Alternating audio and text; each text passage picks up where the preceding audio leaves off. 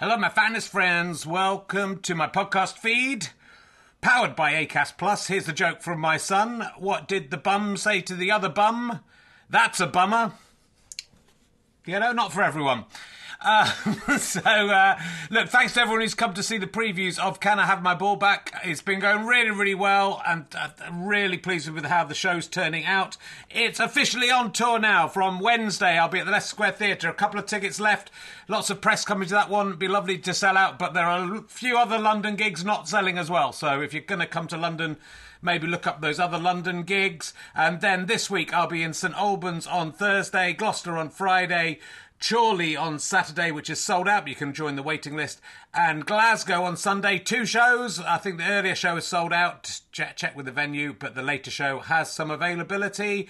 Come along if you can. If you enjoy these podcasts and like them being free, then the great way to pay me back is to buy a ticket to a show or buy a download or a book from gofasterstripe.com.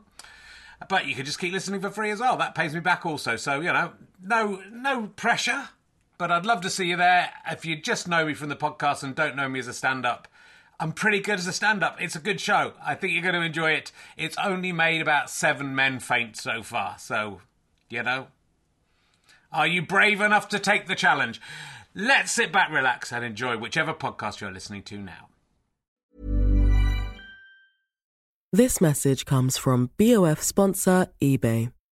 You'll know real when you get it. It'll say eBay Authenticity Guarantee. And you'll feel it. Maybe it's a head-turning handbag, a watch that says it all, jewelry that makes you look like the gem, or sneakers and streetwear so fresh every step feels fly. eBay gets it. So look for the blue check mark next to that thing you love. And be confident that every inch, stitch, sole, and logo is checked by experts. With eBay Authenticity Guarantee, you can trust that feeling of real is always in reach. Ensure your next purchase is the real deal. Visit ebay.com for terms. Mom deserves the best, and there's no better place to shop for Mother's Day than Whole Foods Market. They're your destination for unbeatable savings, from premium gifts to show-stopping flowers and irresistible desserts. Start by saving 33% with Prime on all body care and candles. Then get a 15-stem bunch of tulips for just $9.99 each with Prime. Round out Mom's menu with festive rosé, irresistible berry chantilly cake, and more special treats. Come celebrate Mother's Day at Whole Foods Market. Hello and welcome to another episode of RHLSTP, with this week's guest is Phil Jupitus. If you enjoy these, why not come and see me on tour? I'm doing a show called Happy Now, ? It's about whether I am happy now or not. Now I have a wife and a baby, or whether those two things make me miserable and want to die. You can only find out by coming to see the show. I'm touring all over the UK from February 2016 right through to June 2016.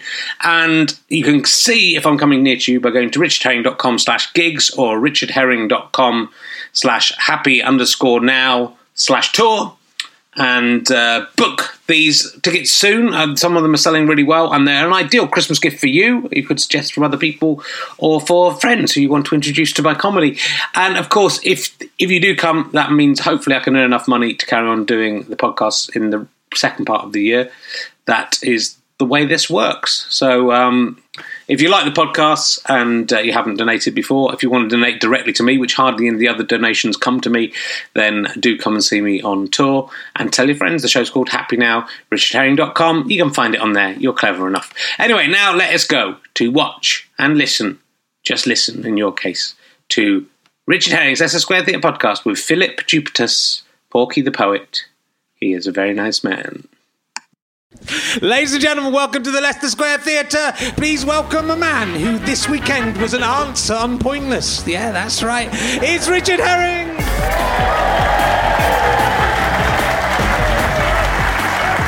Thank you very much. Hello. Very different. See, I'm very different. Very different. Now I'm the character, it's very different. Welcome to Richard Herring's Leicester Square Theatre podcast. I was at a cool place the other day. There was a lot of cool people hanging around there, and they were calling it RHLSTP. I maybe haven't done the work on that one. So lovely to see you all. Thank you for coming along. And this week, I've written a new joke. So ready for it? This is topical to when we recorded this. I can't remember how it goes now. The Conservative government, I notice, are refusing to cut the tax on tampons. I've noticed. What do they want from us? Blood? Get it? Ironically, I noticed that Gideon Osborne, as I call him, because it's his correct name, has put no extra tax on pencils. So it's... we'll get that out there bit by bit. Don't worry, that will... Google it, nothing comes up. But believe me, I did a gig... I'll do another joke. I did a gig to babies this week. It was all babies, like mothers and babies. It was in Chiswick. It's kind of weird doing a gig to an audience that are crying and sleeping and pooing themselves, and that was just the babies. Might have made that more. And yeah, and I was on. It was. I mean, it'd be really weird if the pet and the mothers had been doing that. So, it's weird. You just say, well, that's weird. I'm not laughing at that. And I was on Pointless. I've been on Pointless twice, and I've been an answer on Pointless twice. The first time I was an answer on Pointless, I was to get my name, Richard Herring. Someone at 2 points that was worth. So that was, and I was watching that on my own and feeling quite sad about my career. This week, I had to say what were the first names of Lee and Herring and lots of different double acts. And there was quite a lot of kind of quite broad light entertainment celebrities on that. I didn't think any of them would get it. But Louis Spence from the world of dancing and homosexuality, I'm guessing. He knew my name, which I was very surprised at, and got it correct. And it was worth 11 points. So I'm going very slowly... and both times I think it's been people not knowing who Stuart Lee is. Anyway, let's crack on. We've got a fantastic guest this week and then next week as well. I don't know why I'm telling you. That's awful for me to tell you that next week we're going to have a fantastic guest when none of you will be here. So please welcome, he's probably best known as Tomo Thompson from Mike Bassett, England manager, the successful British film. It is Phil Jupitus, ladies and gentlemen. Phil Jupitus. He's dressed up. Welcome. Come in, sit down. Hello. Make yourself at home. How are you doing? I'm all right. How are you? I'm very good. I'm just going to put that camera there to prove to the people at home that 2 attractive women have come to see. Sorry. I didn't count 3 attractive. What's happened to your demographic of wheezing, borderline consumptive computer geeks? They're here. They're behind the pretty ladies. And there he is. I told that guy. The worst guest ever. How you doing? How was it? But we'll get the Tomo Thompson from Mike Bassett, England manager, questions out of the way first. Because that's obviously what I'm constantly... Barrage, a ceaseless barrage. How was that working on... The thing was we got to... Because when you're offered a film, you think, it's all computers now, isn't it? So they don't send you to Bucharest anymore. They just put you in a studio in Kettering and in front of a green screen and you pretend you're in Bucharest. Yeah. And they put it in behind you. But we actually filmed... We were the last filming engagement at Wembley Stadium before it was knocked down. Wow. We got to film at Lancaster Gate at the original FA headquarters. You could smell the evil. And we were taken to Brazil and filmed at the Maracanã Stadium in Rio, in the actual stadium. And all the while I just kept saying, could you not have just done this? I mean, don't get me wrong, I'm loving the whole, tits and a cock, but... There's a lot of that in Rio, seriously. You're walking down the beach and you hear, English, English, English. And then you look and there's a massive pair of tits. You go, Christ, like that. But then they go, woof. And it's like tops and tails. It's terrifying. And are they calling you over because they think English people particularly... I think they think we crave it. I think they think the English men, with their, their desire for tits and cock. Yeah. Now you mention it... Never really thought. It's a niche thing, but apparently it's very niche in Rio. Yeah.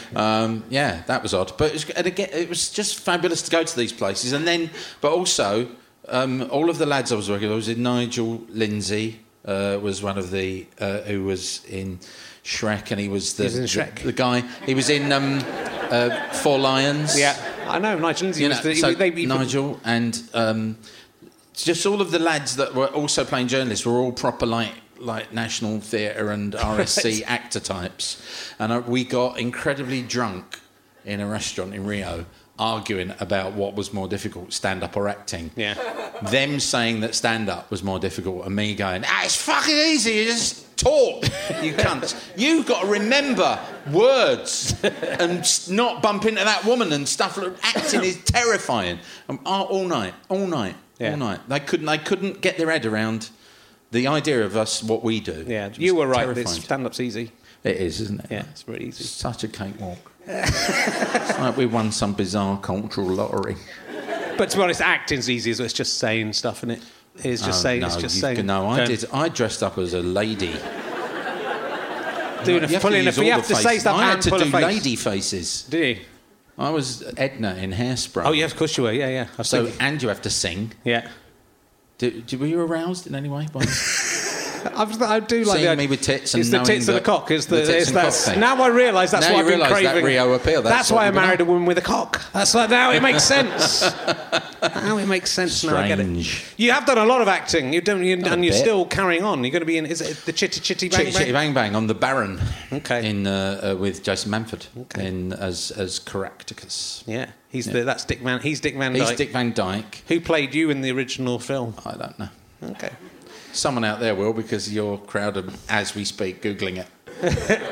Someone with do you not German watch name. when you're doing something that's been done before, do you deliberately not watch the film of it? I've actually never seen Chitty Chitty Bang Bang, so I'm looking forward to having a watch. Okay. Be a laugh. Probably read the script before you do it. That would probably be an idea. Yeah. Don't go on and just say, I'll busk this. Is he the bloke who owns the sweet factory? No, the Baron is the Baron. No, I don't. Now you say, I don't remember much about it. There's a child catcher in it. His wife doesn't like children. Okay. That's why they had the... So I'm the bloke that hires the child catcher. I do know who it is now, yeah. And I sing that song Chuchy Face to Michelle Collins from EastEnders every night. Okay. And presumably have to do a bit of that with her. Okay. Yeah. Nice. Yeah. Nice work if you can get it. Well, it's weird, bearing in mind that, you start doing poems like, Mrs. Thatcher, she is bad. And her government, they are mad. Thank you, good night.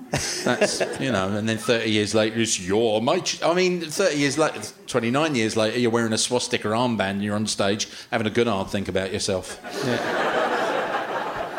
Where's Billy Bragg now? I'm marching up and down the stage in a German helmet covered in swastikas. Should point out that was in the producers. Yeah, okay, so just... Yes. Yeah, moved over from anti-fascist fundraiser for UKIP in Dover. Almost certainly. Well, again, like last week's guest, you're much worse than last week's audience. Eddie is. The man is actually nearly asleep down here. Bless him. That's a total Leicester. It's cheaper than going to a hotel to sleep there. It's only 15 quid to come here, so a lot of people just come in and that's the kind of prone position of the former patrons of this cinema, if I recall correctly. Sit up, Phil Jupiter is telling you to sit up. Pay attention. Stop waiting for Jack Whitehall. I know that's why you came. You disgust me. And he will be. Did you just say stop waiting for Jack Whitehall? That's semantically impossible for people in this room to do. He sets a very high bar of his audience. Stop waiting for Jack Whitehall. Okay.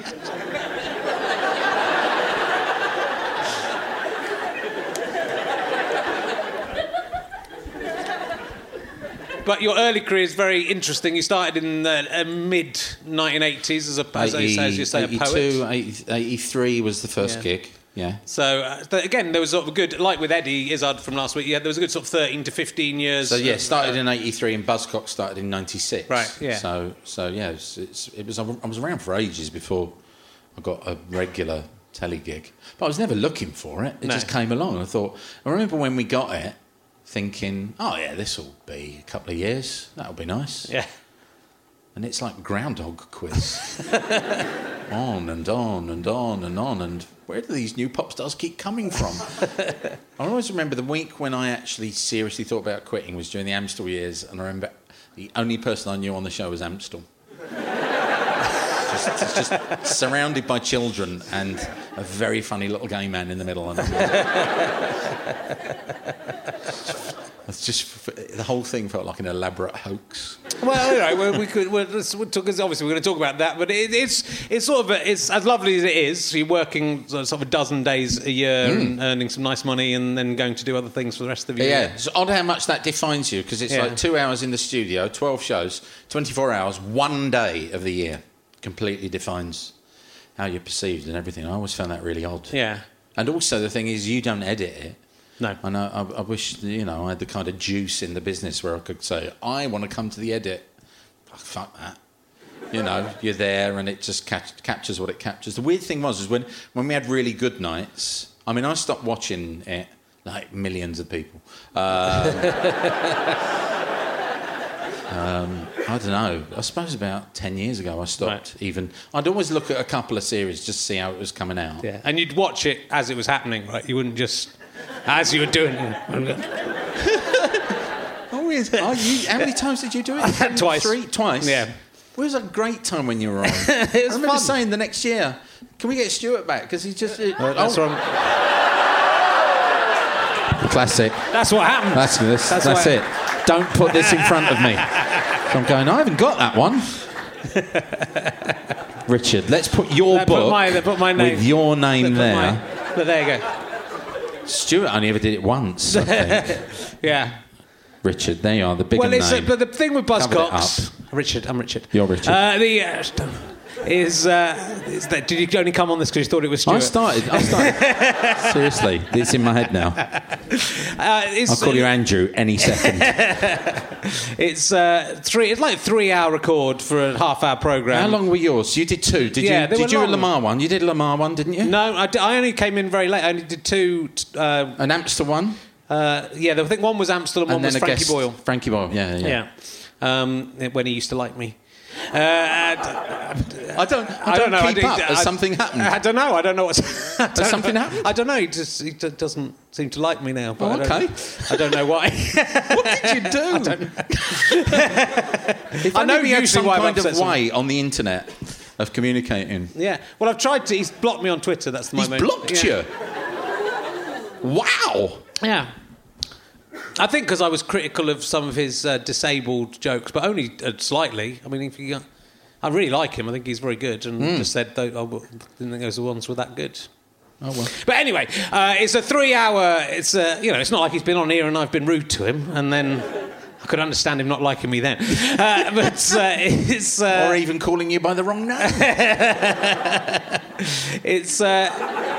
The thing with Buzzcocks, though, is there's a lot of stuff that has to go in there. So even when there's 7 people, and I mean, admittedly, a few of them are passengers. It's really odd because what happened was in the early days, you kind of work hard, you kind of think we must do jokes, whereas the point of panel games is that you forget that and just try and have a nice night, and then funny stuff will happen. 7 of you in a room, kind of relaxed with each other, and then so from post Simon, and then me and Fielding very, very deliberately said, let's just try and have a good time every week, because from a good time will come a good show. And I think that worked, and so my job on Buzzcocks, I realised, was like, they sometimes put a goat in with a racehorse to calm it down. Right.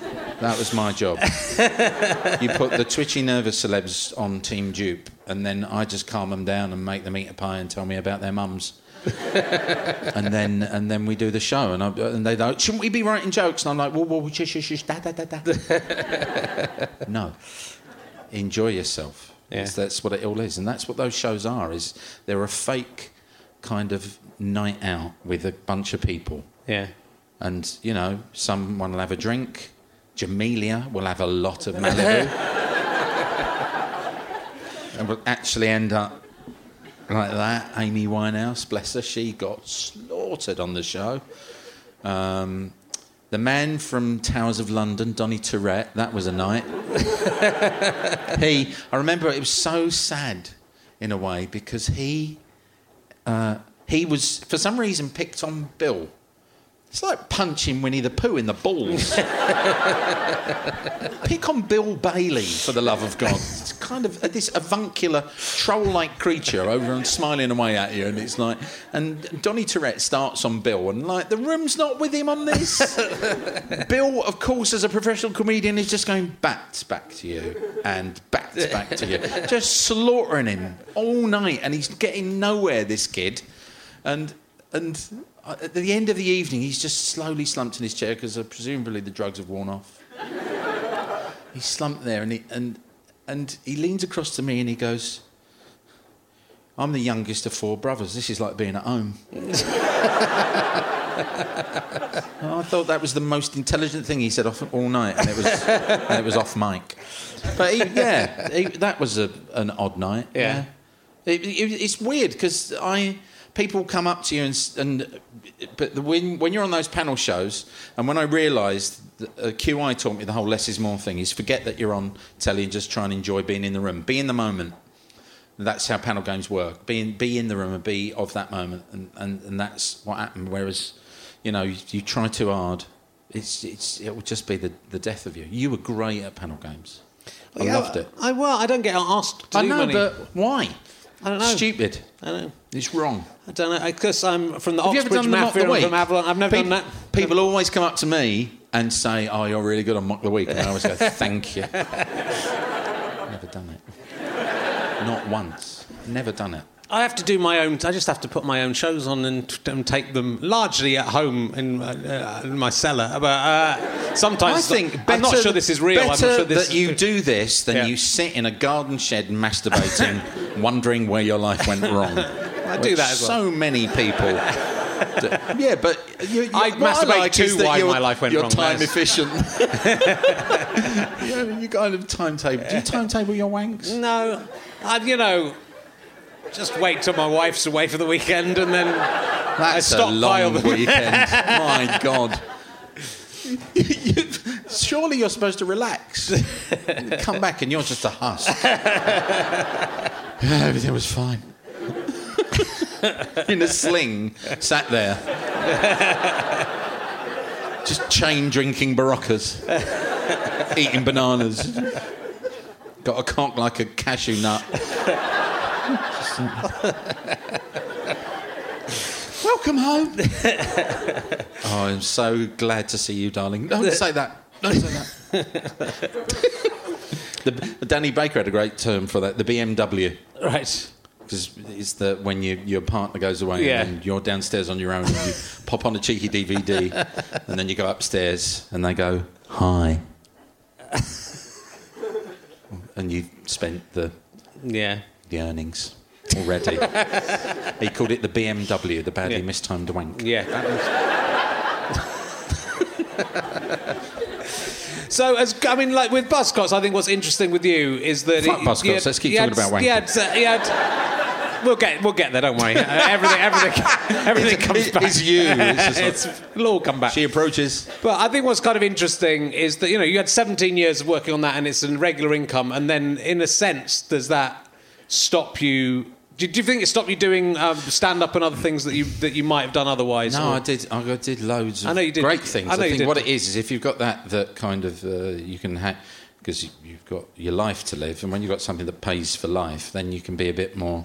So you don't do Buzzcocks from September till November. Yeah. And then the rest of the year's yours to do with... So I did musicals, hosted a breakfast show, launched Six Music, did GLR, did so many really, really fun things, toured with the Blockheads, toured with the Bonzo Dog Doodah Band. Going on tour as a singer with groups you bought records by when you were a teenager. It's fucked up. It's mad. There was a guy... It's really weird because I got back on Twitter for Edinburgh because I was doing so many shows and wasn't in a brochure. I thought I'm going to have to at least tell people what I'm up to at Edinburgh, and it was a leafleting exercise, really. And I saw a comment. I was doing a gig with a group called the Panic Brothers, and they're lads that I used to gig with in the late 80s, you know, Richard Morton and Reg Miros. And they were little, and I used to open for them as Porky the Poet. Right. And they reformed last year, and I said, I'll open for you again. Right. And I said, but you can't put Phil Dupitus, which kind of defeated the whole point of me supporting them. And I felt so bad for them, but you can put Porky the Poet. And so I did that again. I opened for them again a few times.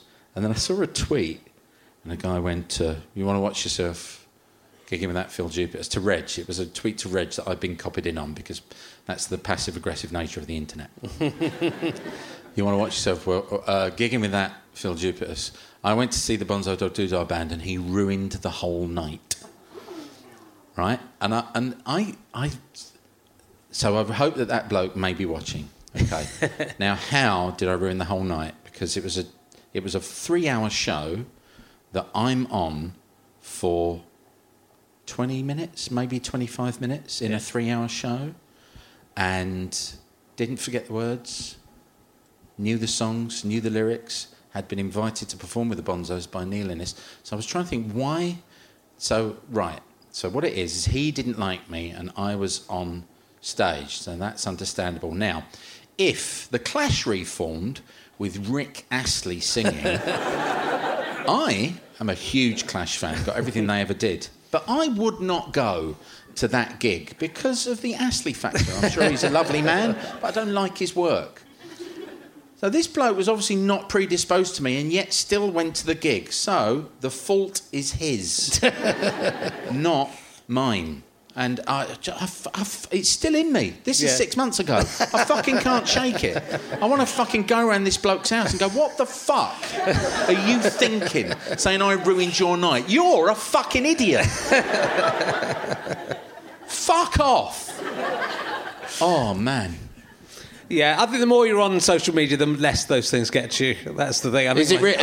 You must be really good at the bat. I quite enjoy it. Block. Well, do you interact with them? Sometimes do you engage? I do, but I just also think I think you realise that you're not going to please everyone, and so they are tweeting you as if you think you're pleasing everyone. And most comedians are just terribly, think they're terrible themselves and insecure about themselves. So you don't need someone coming to do that for you because you do that for yourself already. Yeah, no, self-loathing, it's the career. But do you have a low self-image? Stand-up is for you.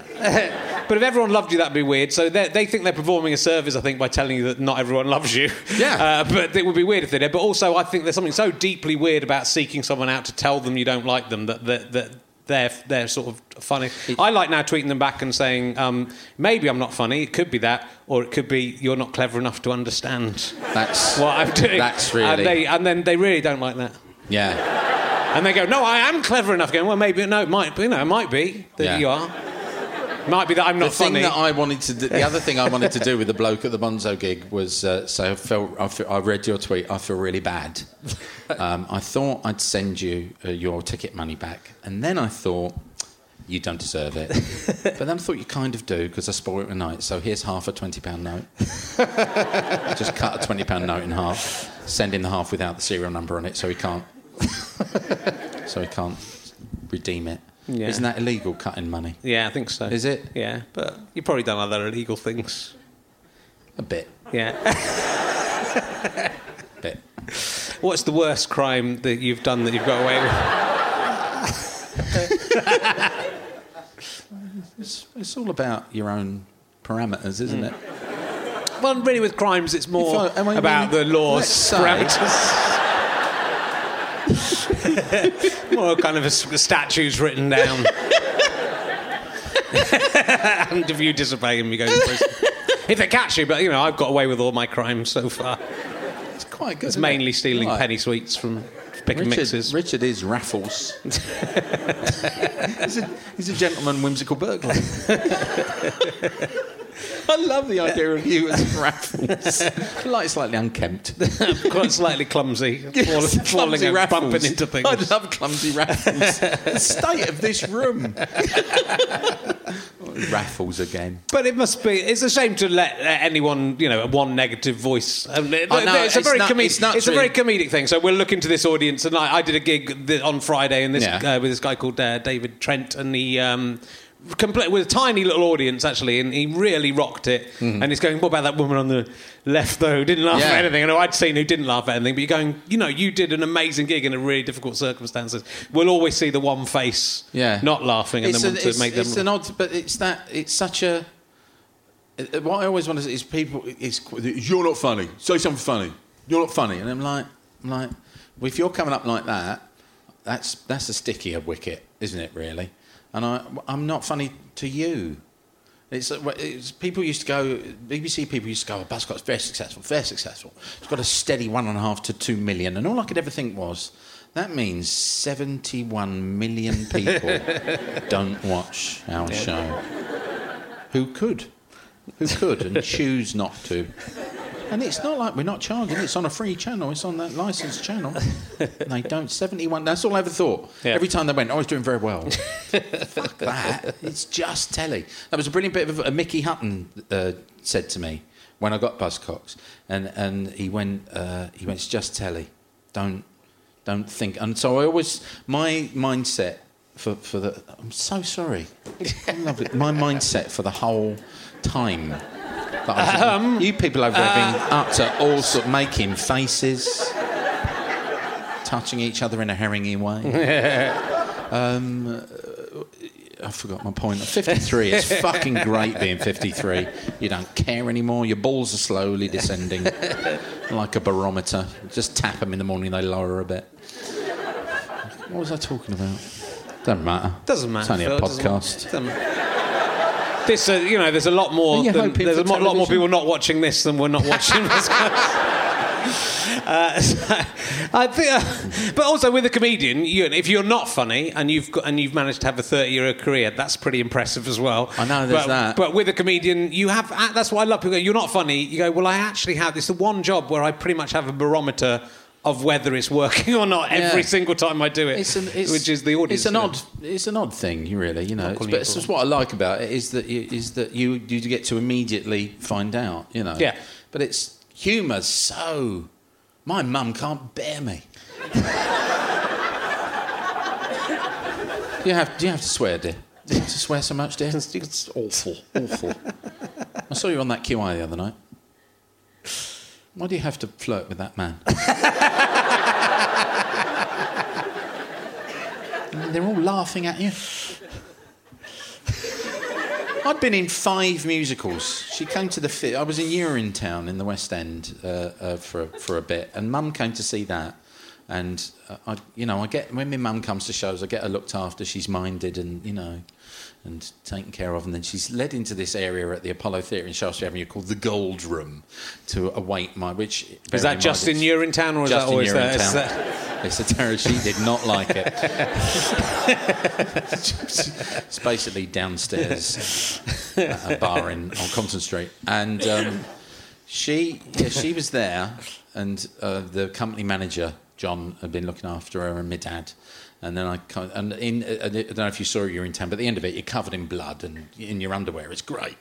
It's mad. It's like being in a Sam Peckinpah film. And then you have to shower all that off. It takes about 20 minutes to kind of get ready. And then I went down into the Gold Room where Mother was waiting, and she went, well done, dear. It was so good that finally you sang something properly. It's my 5th musical. The company manager fucking spat water all over my dad. I went, what? I went, fucking, this is my 5th fucking musical, Mum. And she was like, I just meant that you were doing this one properly. I went, no! Is it fucking hairspray? Yeah, but you're a woman in that. It doesn't really count. Mums. Aww. Like mums. Aww. Do you think the guy on Twitter's upset you because he's made you think about your mum? Is that what we're looking at? Nothing anyone on the internet says can be worse than my mum's withering gaze. So I'm like, but it's very exciting to be, the thing with the blockheads thing and the bonzos. Yeah. You can't let that get you. I mean, you might be called up to do that. Your speciality is stepping in for dead singers. So you could be in the Clash. I was waiting. Anybody does Nirvana phone up. The Clash phone up and they go, sorry, Astley's in. So, No, it was because of the bands themselves. It's Neil Innes asked me to do the Bonzos gig with Ade Edmondson, and we'd be in the wings every night, pinching each other, going, "We're in the Bonzo, don't do that, man!" Giggling like we should be in a Gilbert and Sullivan, wearing kimonos. And then, Mickey Gallagher and Chaz Janko asked me to do the New Boots and Panties tour for the Blockheads. You're not. That's the brilliant thing. Viv Stanchel and Ian Jury, two Essex lads, completely irreplaceable. So you're not replacing. You're just the band want to play. Yeah. They play better if they can concentrate. So the Blockheads tried gigging without a singer and just singing the songs themselves, and they can't. Singing and playing's not what they do, and so they just said, "Would you sing a couple?" And it just worked better for them. So did it for a while. Don't do it anymore. It's great. It's good fun. Yeah. Did it annoy you, honestly, this one about Nevermind the Buzzcocks, that the Buzzcocks aren't called the Buzzcocks? Did that not the thing annoy you? is the of the title is from Nevermind the Bollocks. Yeah. So it's not from the Buzzcocks. No. Because it's when I introduced Buzzcocks at Glastonbury, Pete Shelley came up to me and went, "It is Buzzcocks and not the Buzzcocks." You know that, don't you? And I went, "Look, the title is Nevermind from the Nirvana album Nevermind. Yeah. The is from Nevermind the Bollocks, and Buzzcocks is your name." Fuck's sake. So Nevermind isn't from Nevermind the Bollocks. The Nevermind is from Nevermind. Is from Nevermind, the Nirvana album. So it's 3 albums. It's 2 albums and a band name. The Never could be from Never Gonna Give You Up by Rick Astley. The Never... See, that's an applause laugh. They're what we chase. When we sit in the dressing room after the gig, well, they laughed, but they didn't clap a lot. Needy fuckers. Just, oh God. Okay, I'll let you. That's the first time it's been explained to me. That's quite right. Now you know where that's from, because there was a pop quiz on Radio 4 that lasted for one series, and the guy on that said I can't even remember what it was called, but he said. And at the end of the trailer for it, he went, "Unlike some pop quizzes which don't know that it's actually not the Buzzcocks." And I was screaming at my radio in my kitchen with my dog looking really startled, going, "The is from Nevermind the Bollocks, you fucking bedhead!" At a radio. Yeah. I think it should have been explained at the start of each episode. There should have been a very long kind of Quantum Leap style intro to each episode. Yeah. Where they explained where each letter of every word came from. Is that the people that come up in the street and go, "How did you not get the line up? I could see it was them." We don't see the clip of them. That's on your telly. And the host always says, "And for the viewers at home only." Clap, I'm taking that. Yeah, look at that. No, now it's a... Fuck you. Asked for it, you asked now it's a sarcasm one. It pressed it over into... No, where I am. At least in sport, 4, clap. 6, big clap. That's it. This is an emergency question from Tim Turner. I think I've asked it before, but I like it. Richard Dawkins claims to have seen dogs doing a 69. That's not the question, that's a statement. What's the worst lie you have ever told to impress people?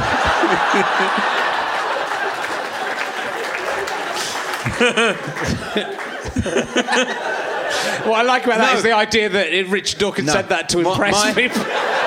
I went to Kempton Park to the evening races once, and I had a bet on a horse, and I went down to the barrier, just watched the end of and I'm at the barrier at Kempton Park Racecourse, and it's an evening meet. Everyone's fairly pissed, and a woman comes up to me and goes, "It's you, innit? It's you, innit? It's you, innit?" And I kind of do, and people go, and I go, "All right," because I don't know who they think I am. And I go, like that. And she goes, "Monkey! Monkey!"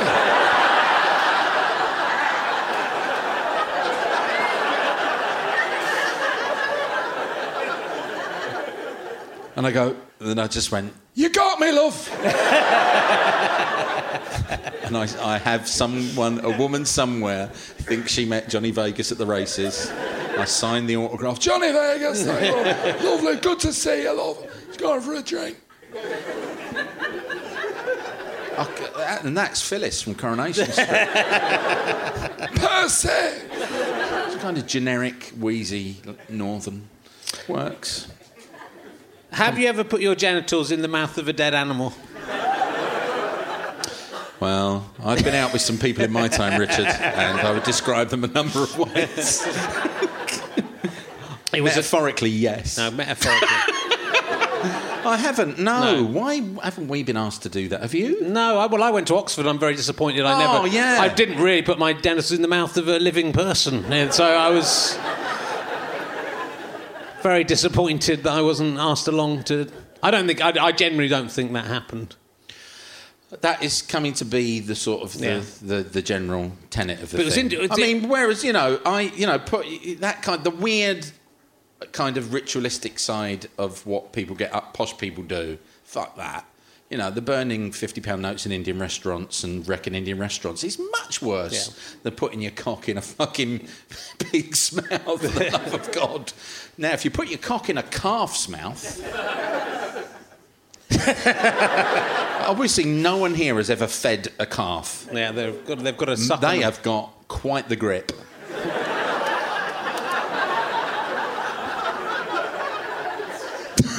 If you put your cock in a dolphin's blowhole, that is supposed to be very good. That was always what I imagined would be the tastiest part of the dolphin.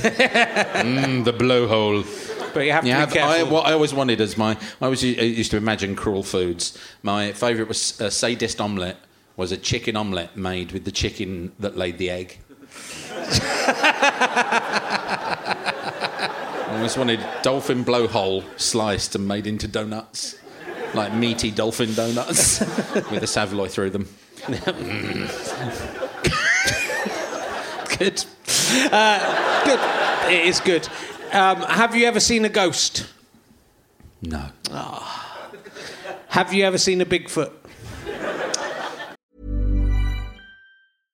Imagine the softest sheets you've ever felt. Now imagine them getting even softer over time. That's what you'll feel with Boll & Branch's organic cotton sheets. In a recent customer survey, 96% replied that Boll & Branch sheets get softer with every wash. Start getting your best night's sleep in these sheets that get softer and softer for years to come. Try their sheets with a 30-night guarantee. Plus, get 15% off your first order at bollandbranch.com. Code BUTTERY. Exclusions apply. See site for details. Many of us have those stubborn pounds that seem impossible to lose, no matter how good we eat or how hard we work out. My solution is PlushCare. PlushCare is a leading telehealth provider with doctors who are there for you day and night to partner with you in your weight loss journey. They can prescribe FDA-approved weight loss medications like Wegovy and Zepbound for those who qualify. Plus, they accept most insurance plans. To get started, visit plushcare.com/weightloss. That's plushcare.com/weightloss. Hey there, it's Michelle Norris. I'm host of a podcast called Your Mama's Kitchen. When I travel, I'm usually looking for a way to find a taste of home when I'm not at home. And one of the things I love to do when I am at home is entertain. And Airbnb allows me to do that. When I was in California recently, I rented a house that had a great kitchen. And when we were sitting around the table, we're all thinking, we're in someone else's house. Someone could be in all of our homes as well. If you have a home, but you're not always at home, you have an Airbnb. Your home might be worth more than you think. Find out how much at airbnb.com/host.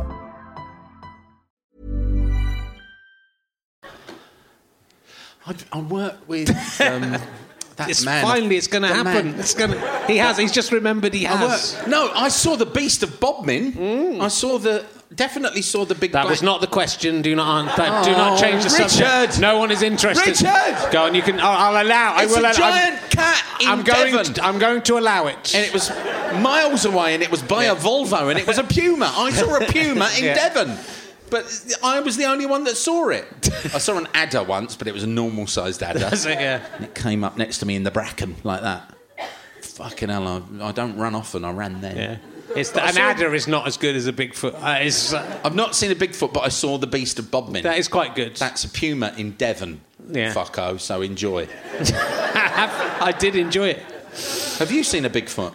No, I haven't, but I'm hoping one of my guests will, because if they have, that would be a great question. Would they have, if they had footage? Well, yeah, I mean, if they've suddenly... if they'd forgotten that they'd seen it, and then they went, oh, I have seen it, and here it is on my phone, and here I am chatting with the Bigfoot, then that'll be very good publicity for this podcast. But really I'm playing the long game. I've not even seen Harry and the Hendersons. Yeah. It's not worth it. There's the film or the sitcom that came out. Oh, there was a sitcom? Yeah, there was. Wow. Look, Bigfoot is the gift that keeps on giving, isn't he? And even now in your podcast... Have you seen the $6 Million Man episode where he fights a Bigfoot? No. I haven't seen it either. I watched... They're rerunning Wonder Woman on the Horror Channel. Oh, yeah. And I watched the Wonder Woman the other day. Yeah. And it's very funny. I didn't realise that they put gags in it. Yeah. Cloris Leachman from the Mel Brooks films was in it as Wonder Woman's mum. One guy. That's another way I do comedy, stealth. Yeah. Very precise. One guy's good. Like That's a drone. Like bang. One at a time. I watched bang. Bang. Boom. I watched the first episode of Happy Days yesterday. Because of Al well, died, I mean, he isn't in he? that one because he didn't come in later. Yeah. There's a character in Happy Days. I saw a man today walking up Oxford Street. Imagine the Fonz, right? If he was 55, right? But with glasses and smoking a pipe. I shit you not. That was the look he'd gone for, this guy. Wasn't that the Fonz in the later episode, the later series? Isn't that what he became? If Fonzie goes to Harvard, that episode. Do you remember Chuck Cunningham? I think he's called Chuck. Does anyone know about this? It's actually a thing. There's an older Cunningham brother. I did not know. In the first two series of Happy Days. I used to get very excited about being on Buzzcocks with Susie Quattro because she was Leather Tuscadero. She was. In Happy Days. Yeah. I didn't watch a Happy Days episode. I watched the Weezer video. Yes, I did that as well, yeah. I watched that. Yeah. It was all right, Happy Days. Did you like it? No. I did. Well, I did. I sort of did. I think when I watched it, it was 1970s, 1980s. I like Richie's mum. Somerset. Richie's mum. Yeah, Marion thing. Yeah, that's her name. Tell us about Somerset. I wasn't sure whether it was an old sitcom that was from the 1950s that they were re-showing, or whether it was genuinely. So I was confused by it as a child, but I did enjoy it. Sit on it. That's what they used to say, isn't it? Sit on it. Sit on it. Hey, sit on it. C. Ooh. E. You used to hit things and that'd work. And then I was watching stuff about Saved by the Bell today for some reason. And it was quite a convoluted route I got there. I'll tell you how I got there. Because I was watching Happy Days, I then watched a bit on YouTube where Howard Stern interviewed Scott Baio, who comes across as a bit of a dick. Yeah. And then Screech was being interviewed by Howard Stern. So when Screech wrote a book about all the other people in Saved by the Bell and how they were all fucking each other, but not him. I think there were some sour grapes there. Yeah? I watched... there was a really good thing on BBC4 the other night, which was just all the archive, old, crappy kind of like EPK footage from James Bond films. Right. From the very early days. And there was the woman who played Moneypenny, was being interviewed by Gloria Hunniford, was really complaining that they had got Judi Dench to play M and not her. Right. But was genuinely bitter about it. Was like, that should have been me! Huh? But I'm like, I can never understand that. Showbiz is so fucking transient and so inconsequential. When people get cross about it, we are distraction. What's out it's great that you've come here to kind of just ease the pain. What's fucking out there? God, Jesus Christ. I feel really bad. There's a book by Neil someone called Amusing Ourselves to Death. Have a read. Fucking hell. Seriously, I shouldn't read it. I read it, and it's just like, no, makes you want to stop doing this and go and work as a volunteer somewhere. I think it's very interesting when people become very successful. Well, I think with kids as well, it's much worse. So if someone becomes very successful as a kid, then it's very difficult to make that transition into not realising how it's not that important. All this is, and this is something that started in 1983, is I'm just trying not to do a normal job because I'm no good at it. And I was told that I wasn't any good at it when I did one, so I worked at a job centre, and at my last assessment panel, the regional manager for Manpower Services Commission Essex looked at me and went, "Philip, this job, the civil service." And he went, "It's not really you, is it?" No, Dave, no. But where are we going to find someone to replace you? Oh, yeah. Yeah. So that was out of college, out of school, was it? Or out of school. I didn't go to uni, no. That's what I wanted to do. Yeah. If I got one more year of Buzzcocks, I could have put the money away. And if I'd known... The thing is what was about the way they cancelled it, is I just got a phone call. You get a phone call in April and they go, "Are you free in the autumn?" Every year. So every year I assumed it would be cancelled. And then when it actually was, it was, oh, fuck. Because then you could have planned a bit. What I'd like them to have done is just said, this year will be the last year. And then and then you can kind of plan things, and you could... I thought it was on 20 years. I thought it would have been nice to do a last episode. People would have watched it. It would have been a laugh, get Lamar back, have a giggle. But because I wanted to go to university. Yeah. And now it's kind of... Because they've ambushed me, I kind of... Why didn't you go? Because you were clever, right, at school? You got a scholarship. Didn't you I get was clever but lazy, really properly lazy. Right. I was bright enough to go, but just lazy. So that's what I still want to do, really. Yeah. Just go to uni. If someone will have me. I've got an honorary degree, they don't fucking count. I'm a doctor at the University of Essex, and they really push you can call yourself doctor. I'm like, what kind of fucking idiot gets an honorary degree and then goes, "I'm a doctor, let me through." I need whimsy. Yeah. It is quite interesting the people who choose to use. So I think when people get honours as well, and then you can see there are certain people who insist on being called sir, if they're a sir or an OBE. Either it comes up in the credits, or they insist on being addressed as sir, whoever. Yeah. That's quite an interesting character trait, isn't it? If you get one of those things. But that's, I don't know. It strikes me as odd, the way. But I've been in fucking showbiz for 30 years. I've seen odd. What would you? I've seen weird. I met Jedward. Fuck's sake. Jedward were on Pointless. They got knocked out first in the episode. Really? Yeah, it was a big surprise. Remember, because Jack D was hosting the Jedward episode, and we did, and they kind of, when we used to go out before we go into the team rooms, and they just do the running order. They go, then this will happen, then that, and they just check camera angles and what you're wearing, and then you fuck off and have a chat, and then you do the show later. And so we were doing that bit. And they do a couple of intros, and Jack, not the intros, they do a couple of next lines, and Jack goes, in the last round of next lines, and he goes, so this will be to your team, Noel, Jedward, and so on, and he went, "What's that coming over the hill?" And Jonathan went, "Is it a pony?"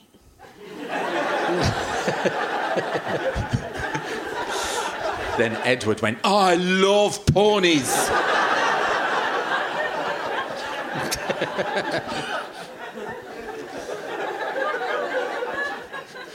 They had handlers, right, from the record company.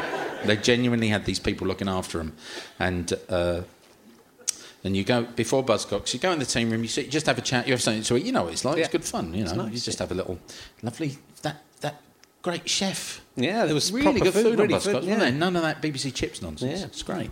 But we don't want the handlers hanging around at that moment, because it's just the team want to do a bit of bonding with the two sort of writers and just have a chat. And so Jedward were there, and they had their handlers with them, who were just in a constant karate stance. And Kevin Day went, "So you don't have to stay here. We'll be all right with the lads." And they were like, "We can go." Really? And they were so delighted to get an hour off Jedward, and they went, and then they looked round and they went, boys. And Jedward, who are like meerkats on coke, constantly. See how weird that is? Another one next to it. Boys. And then they looked at them and the guy went, what do we do? What do we do? Pointed at Jedward like that. And they went, and the pair of them together in unison went, we listen with D's and we keep D's shut.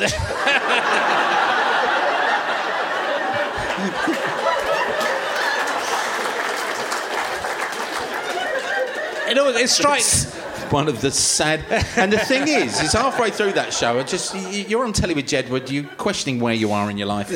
And then I suddenly realised that they're just these fucking kids that are having a laugh, and it's the machine that is using them to make money is what started to annoy me. And I started to feel so fucking protective of them by the end of that show. I'm sorry for them. I've got fucking children, and I know what it's like. And these... boys who are just, you know, they're fucking blessed and they're having a laugh. They don't know what day it is. I feel especially sorry for Jonathan because, like, Edward gets his whole name in Jedward. Yeah. And Jonathan just gets a J in it. That's what... It should be, you know, John Wood or... Edithan. John Yeah, it should... No, that's too much. Jonathan would be Jedward. Fucking John, poor Jonathan. Edward. He will kill Edward, though. That's how that'll end. I've got other letters.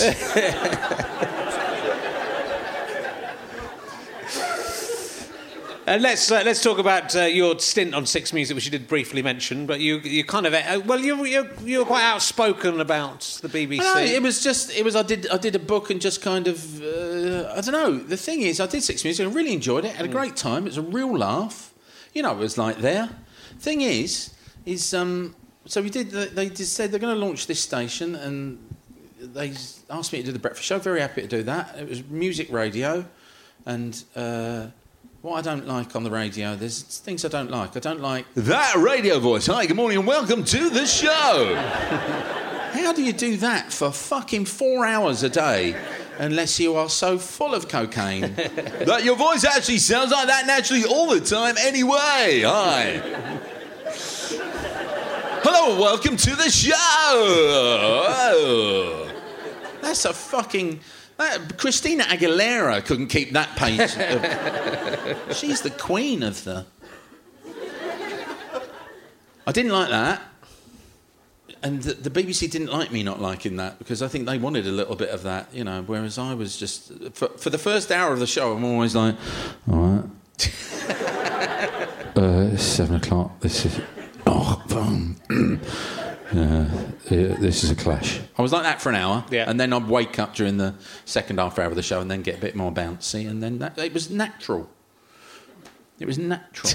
So we did it for years, and then every year we went, how many people are listening? And all of the people that were listening to us were listening online because there were no digital radios. So the BBC launched 4 digital radio stations, and no one could buy digital radios. It took 3 years before... Argos got those pure Evoke radios in. 3 years. No one had digital radio, so everyone was listening online, right? Then digital radio started slowly to filter out in the 3rd year, and we started to get people that listen on DABs, and that was fun. And we constantly saying, how many people are listening? They go, we don't know. We don't know because no one's got the DABs.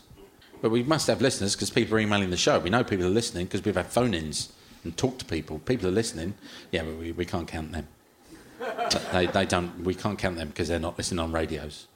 So when the first radios came through for Six Music, it was 150,000 people. I think 148,999, something like that.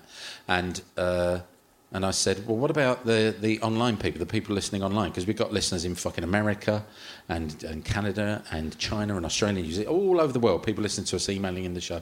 They went, no, we can't count them. Can't count them because they're not listening on radios. The majority of our fucking listeners you can't count because of the technology they're listening on, and that's the BBC. It's a fucking administrative nightmare to work for. And so it was really, really good fun. I had a right laugh. It was great, but they want you to play Coldplay records, and I can't, in all conscience, play Coldplay records. Because the first strapline advert, because you were there, you remember what it was, the first strapline advert was, we play what we like and nothing else. If I play Coldplay records, that makes me a liar. And so the one that upset people, the morning when I really got into trouble with them, with management sort of thinking they wanted rid of me, was there was a morning U2 released a single, and every radio station in the UK was allowed to play it at 8 o'clock. The whole country, every music radio station in the UK was going to play the new U2 single, like it was the birth of the fucking second Messiah. You know, Paul McGuinness had fucking given out this, you know, you will be permitted to play the new single by U2 and lo. And we put it on and it's fucking the ding, ding, ding, ding, ding, ding. Dum, dum, dum. Fucking, it's a U2 record. It's a fucking U2 record. We all know how they go. And it had been on for 30 seconds, and I just went, right, it sounds like that, so if you want to hear the rest, Wogan's playing it.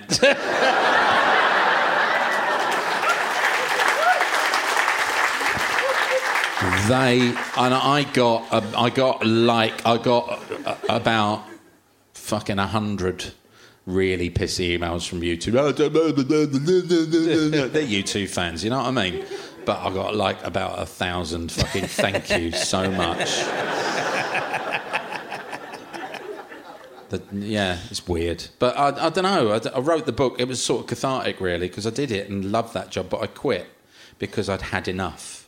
I'd done everything I could. Yeah. And when you realise when you're in radio, and particularly if you're doing a show every day, you're doing the same. You've got to be really into that, doing exactly the same thing every day. You've really got to be into that. You've got to be able to do that. And if there's some personalities that are just going to go, eventually going to go, no, not anymore. And also, I remember, like, all of the ideas that I had at the time, and I remember saying at meetings, they're doing now anyway. So I knew that Six Music will become what it is now, eventually, but they just weren't interested. When I was asked, 8 months before the station launched, I got in and asked if I'd do it, and I said, you should hire Lauren Laverne to be on right after me, after the breakfast show at 10 o'clock. You should hire Lauren Laverne. I said that 8 months before Six Music launched, and it took them 6-7 years to do it. Yeah. You know. They did it eventually, but it's just slow. It's just slow. Thing is, we're really going to miss it. We're really fucking going to miss the BBC. We really, really are. And it'll be gone in about 4 years. So, you know, enjoy it while it's there. Because it's going now. And I think it's been deliberately taken down from inside. I think it is. It's being. Did you watch 30 Rock? Yeah. That whole thing about how someone's tanking the network. Yeah. There are people working at the BBC who've been sent in by people that own rival organisations to deliberately do shitty things. So it's, you know. And the ones who haven't been sent in aren't very good, so still manage to do that as well. anyway. You know, you have to be so patient to work there, don't you? Though, I mean, really, when you're in the building. It's sort of awful that it's become the way it has. It's awful the way that the public hasn't stood up to it, which they did for Six Music. So that's why Six Music survived. Weird, yeah. But you know, but the fact that the public it's become so. You know, everything's become, I'm paying £100 for this thing, £120 for this thing, and that's ridiculous. And so I'm not going to stand up for this because it's awful. But, you know, why are we accepting that? We get £120 to pay for something that's is independent and is producing fantastic stuff. So it makes me crazy. What I quite like was that subsequent administrations, both Labour and Conservative, have tried to get rid of the BBC, have hated it. Yeah. And that means it's doing something right. If the government hates an organisation, then that organisation is doing something right. And then the BBC was genuinely a voice of the people, asking uncomfortable questions of the fucking idiots in charge. And we're going to lose that voice. We are losing.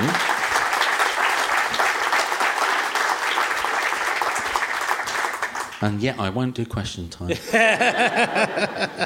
Stop booking comedians on Question Time. Stop booking fucking comedians on... Except Tomo and Steely and Jeremy, because they're campaigners, and Jo Brand, because she's a campaigner, and Toxvid, because she's in a political party. Stop booking fucking clowns. They're funny enough on their own. They don't need us. Sick of that. Let's get a comedian on. Let's get a comedian to do something. Just fucking can't wait till it's all over. I really can't. Any day now. Well, it's a terrible thing. Well, also because it just means Sky will then become Fox News and then that will people get their news. Well, you know, but that will be unchallenged, you know. So it's and that's what we're working towards, and that's the clear. Where would you go? progress. Where would you go?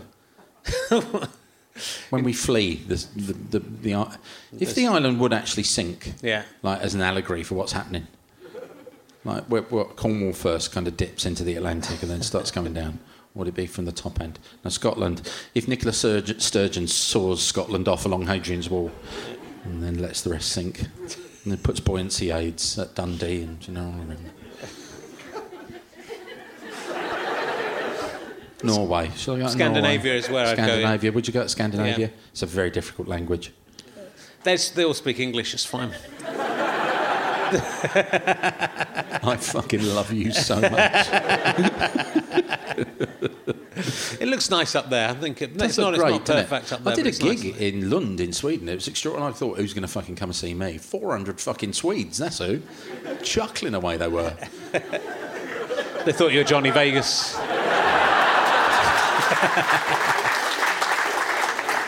Yeah. That's probably it. And you're scared of spiders. Are you really scared of spiders? No, I am. But the thing is I don't mind them if I know they're there and I can see them. When they're there and they're not moving and they're not bothering me, the problem is when they arrive. Because it's true. The routine that I did in Quadrophobia about spiders, I made someone throw up once, and a woman ran out of the gig screaming once because I just described. I mean, there's a feeling that you have if you're arachnophobic where you sense that one is there about a second before you actually see it, and you see it in your peripheral vision. So you just have a really weird, the second before you see it, just a kind of, there's something not right in the room. And then over here, where you people, spider people are, there'll be a movement like that. Which I can see, even though I'm looking that way. That. And it's that. It's when they come, they arrive. It's fucking hell! And it's got to be dealt with. And it's that. It's more an admin issue I have with spiders. I'm not going to go into the whole routine, but genuinely, I don't like them. I can't kill them. I think they're great animals. They're amazing, extraordinary creatures. But when they arrive, I had an uncle like that once. She didn't want him to come round. Yeah. I can only assume you're safe in the Leicester Square Theatre because there are usually so many flies around here that I'm assuming there can't be any spiders in the building. Well, no, There's a lot of flies. If you want rid of them, apparently Conker's in the corner of the room. Is that true? No? Someone over there? No. There's someone over there who's obviously shit scared of spiders, got a house full of Conkers. A house full of Conkers and spiders. No. Just encourages them because they can play 8 games of Conkers at a time, so that is... Well, there's a Conker in the kitchen with a 20er on a string going... Want a game, do you?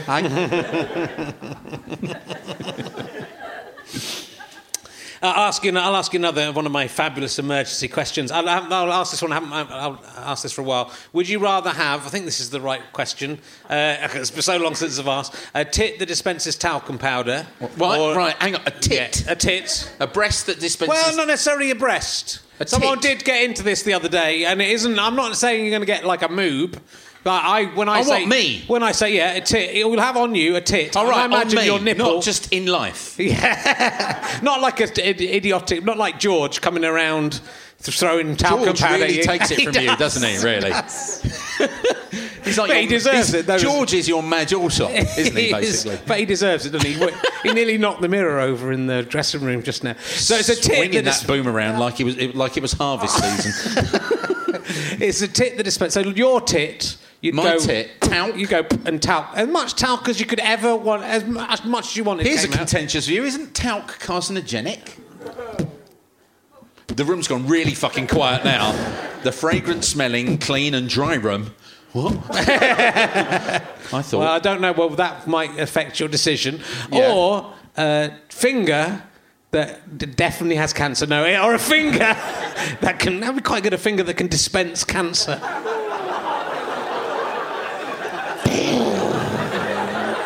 I will make it that for today. So, would you rather have?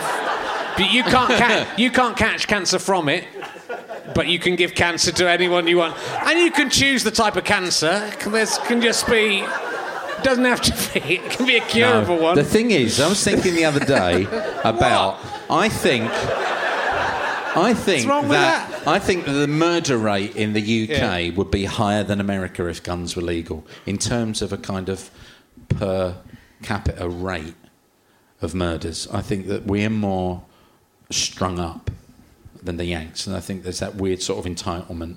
You see it on the roads. I was coming down the A13 to the gig today. The tailgating in fog on the A13 and the hate in the cars and the faces. Imagine them with guns. It'd be like fucking Dodge City, this whole island. It'd be fucking insane. And I'm just... I'd have bought a gun by now. I'm fucking so glad I don't live over there. Fucking... the rage. So I can't do political comedy because I start to get so angry and murdery. I can't because I get genuinely fucking cross. Start effing and jeffing needlessly. And it's when you get older, you want that as we go on in our lives. So the thing I love about you, and I said it earlier, was your work ethic, because I don't have one. I'm so envious of that. You know, I think that's what university might have taught me, is how to like. Believe me, going to university did not give me a work. I had quite good work ethic until I got to university. Oh no, of course, yeah. And then I read just your book. stopped. Yeah, you had a bit of a turn, didn't you? Yeah, had a time. Yeah, I know. Yeah, it's strange, but no, I can't. It's the rage in people I find quite funny. Yeah.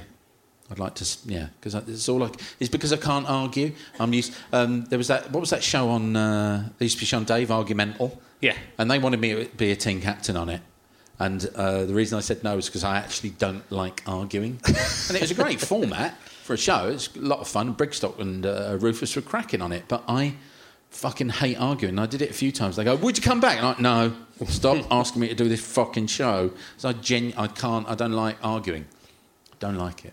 Whereas your free-for-all shows like Buzzcocks and QI are fun because I just think you play with ideas and it's like Keepy Uppy, QI and Buzzcocks. It's just keeping an idea going and you're on with fun people and it's a giggle. Yeah.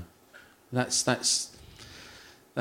the comedy. I think comedy's always best when it's cooperative, but I know people adore and love confrontational and embarrassment comedy. When without embarrassment comedy, you wouldn't have Alan Partridge and Coogan and Simon Amstell and Curb Your Enthusiasm and all those.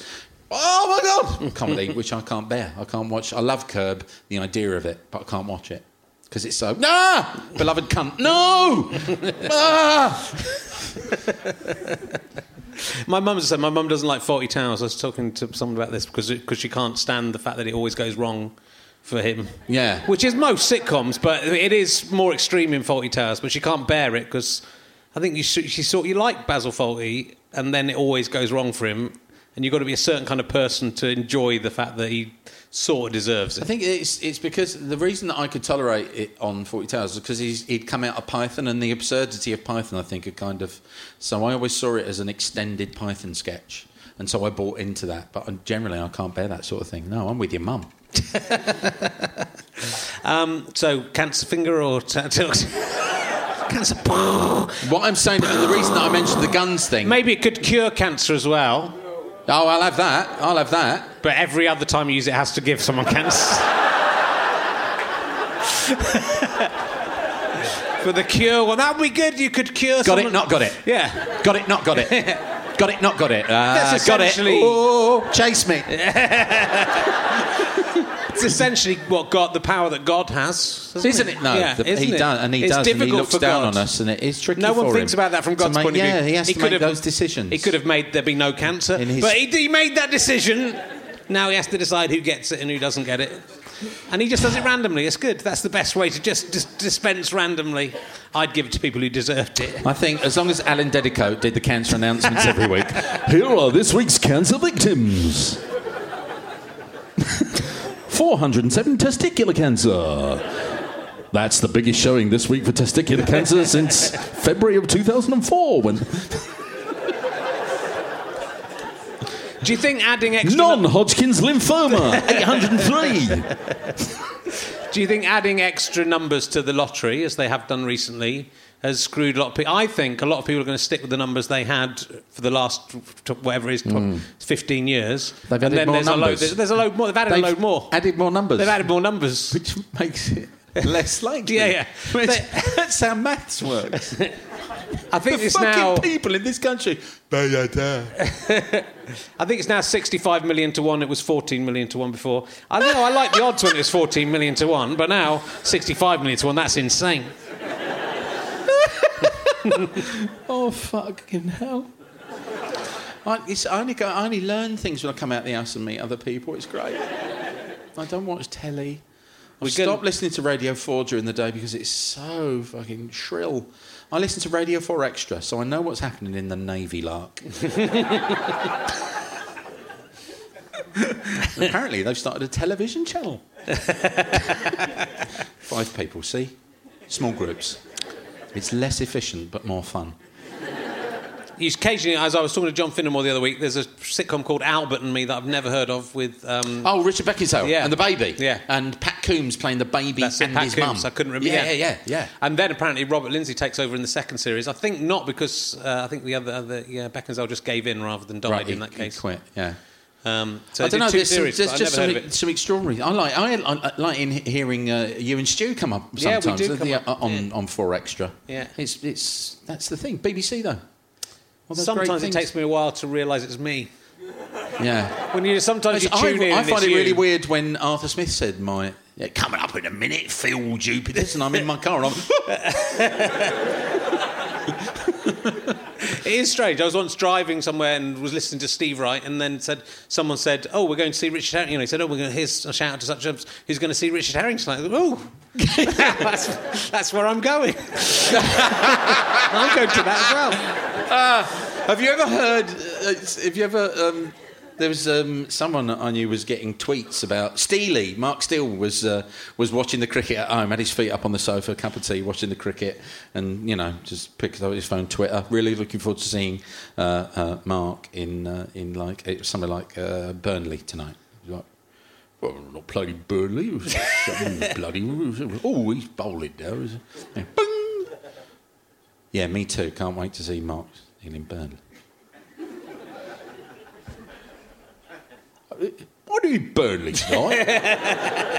and he went, what it was? And I went, no, there's nothing in your diary here, Mark, but I will just double check. And he hears the bloke walk away from the phone. And then he hears this in the background. Oh, fucking hell!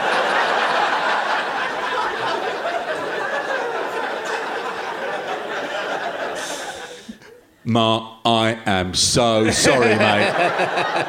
He has to fucking drive to Burnley. He's in the middle of the 4th over. And presumably, I don't know if he does that. He writes about a bit about local material. He's got to do the show. He's got to do the writing on the way to the gig. He's fucking crowdsourcing like fuck. It's Macclesfield, not Burnley. Yeah. Oh, ruined the whole anecdote and the podcast. This is worse. I called you Stuart. You call me Stuart. You wrecked the whole thing. Not Burnley. That's what. It's a bit like those people at the BBC. I'm tanking it from within. It's been brought in. I've been sent in by the Perfect 10 podcast. Even though it's not happening anymore, we're still going to take him down. That's how bitter Phil Wilding is. It was really, really good fun. You used to come do our Christmas one when we did the ones together. That was a laugh. Well, they're probably still up online somewhere, are they? I don't think they are. Someone went looking for them the other day, and Apple do eventually. There's a kind of statute of limitations on podcasts. They've been destroyed. They've been destroyed. Yes. It's really weird in the early days of podcasting, wasn't it? Though because it was so new. You were remarkably forthright in the early days, and then you eventually realise, people do listen to this shit. And then you get a bit nervous. There's a lot of stuff, especially, in all of them, but in Collins and Herring, I said a lot of terrible things. You said loads of incredibly... you probably gave me cancer listening to fucking hell, some of the things you said. But there's so much of it that I don't think any journalist will ever listen to it all. I'd have to become so famous for them to go, let's kind of dig up some dirt. And my favourite ever question we got asked on the Perfect 10 was, you are being attacked by waves of 6-year-olds, 10 at a time. How long do you think you would last before they would overpower you?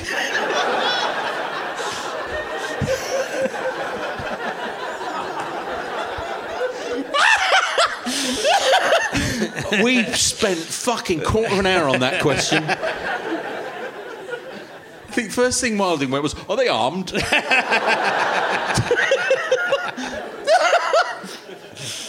You're all thinking, yeah, probably take the first 10, no trouble at all. Now, obviously, you get tired. Yeah. They'd get you eventually. Eventually they will. Overpowered by 6-year-olds. Yeah. That's where the cancer finger comes in handy. So, unfortunately, we're going to have to... we've kind of talked about things. It's been all right. It's been really nice to see you again. It's always a joy to see you. You can come back anytime, lovely man. Because we didn't even touch on half the stuff. I know. Well, you know what? Wasted a lot of time. What's good is because I'm one of those guests that I've realised what it is in comedy terms. I'm a bit like Squeeze. Which is people don't necessarily want to go and see Squeeze, but they know their stuff, and when they think about it, they go, oh, Squeeze. And I'm a bit like that, and I've been on a tour around the UK, and I fucking know I'm like that. Oh, Phil's on up the road. Should we get a ticket? Nah. Still nice to know he's here, eh? I'm that. That's the sort of level of appeal that I've suddenly worked it out. That's where I'm at. I'm Squeeze, and I'm fucking happy with that. But the thing is when you get another big name in the second half, like you've got your man today. So I'll come along and do a first half for you. They go, oh, it's Tubes, that'll be right. He'll kill a bit of time and he can ask the questions he hasn't asked. It'd be great. And then what I'm going to do is I'm going to go to British Columbia in the woods for 6 months and see if I can see him for you. Yeah, and then come back. We'll do a special. Go, yeah, saw him. Me. It's a long way away. I look like a kind of monkey. There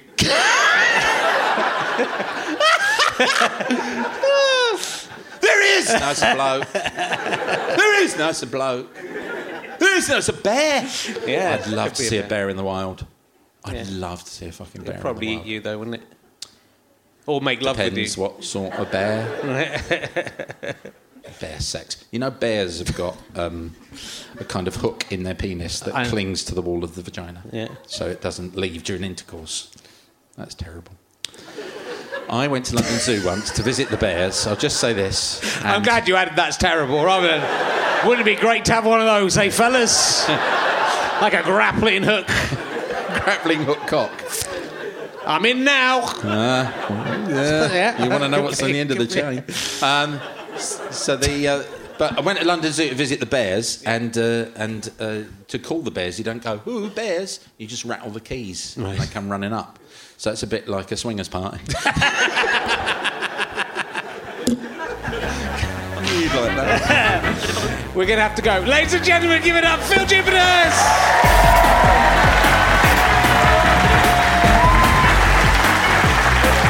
You have been listening to Richard Herring's Leicester Square Theatre podcast with me, Richard Herring, and my guest, Phil Jupiters. This music is by Pest. Thank you to everyone at the Leicester Square Theatre. This is where I am. And also at Go Faster Stripe, which is in Wales. It's in Cardiff. Don't go there. It's scary. They give you points if you drive even a little bit fast. Don't go there. It is produced by Dave Criff. It is a Sky Potato, Fuzz, and Go Faster Stripe production.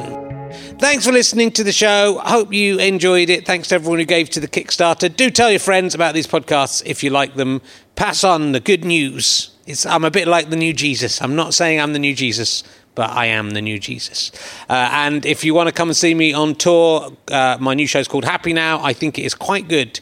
And you can go to richardherring.com/happy_now/tour and you can see if I am coming anywhere near you in 2016. Thank you very much for listening. Now go away. Hey, it's Danny Pellegrino from Everything Iconic. Ready to upgrade your style game without blowing your budget? Check out Quince. They've got all the good stuff, shirts and polos, activewear, and fine leather goods, all at 50 to 80% less than other high-end brands. And the best part? They're all about safe, ethical, and responsible manufacturing. Get that luxury vibe without the luxury price tag. Hit up quince.com/upgrade for free shipping and 365-day returns on your next order. That's quince.com/upgrade. This message comes from BOF sponsor eBay. You'll know real when you get it. It'll say eBay Authenticity Guarantee. And you'll feel it. Maybe it's a head-turning handbag, a watch that says it all, jewelry that makes you look like the gem, or sneakers and streetwear so fresh every step feels fly. eBay gets it. So look for the blue check mark next to that thing you love. And be confident that every inch, stitch, sole, and logo is checked by experts. With eBay Authenticity Guarantee, you can trust that feeling of real is always in reach. Ensure your next purchase is the real deal. Visit eBay.com for terms. Hey, it's Paige DeSorbo from Giggly Squad. High quality fashion without the price tag. Say hello to Quince. I'm snagging high-end essentials like cozy cashmere sweaters, sleek leather jackets, fine jewelry, and so much more. With Quince being 50 to 80% less than similar brands. And they partner with factories that prioritize safe, ethical, and responsible manufacturing. I love that. Luxury quality within reach. Go to quince.com/style to get free shipping and 365-day returns on your next order. Quince.com/style. Thanks again for listening to the podcast. richardherring.com/ballback/tour or richardherring.com/gigs for all of the information on the tour. GoFasterStroke.com for lots of downloads and books and lots of fun. Thanks for listening. Go and listen to another one. Tell your friends about the show. Tell your friends about the tour. I love you all. I'm out.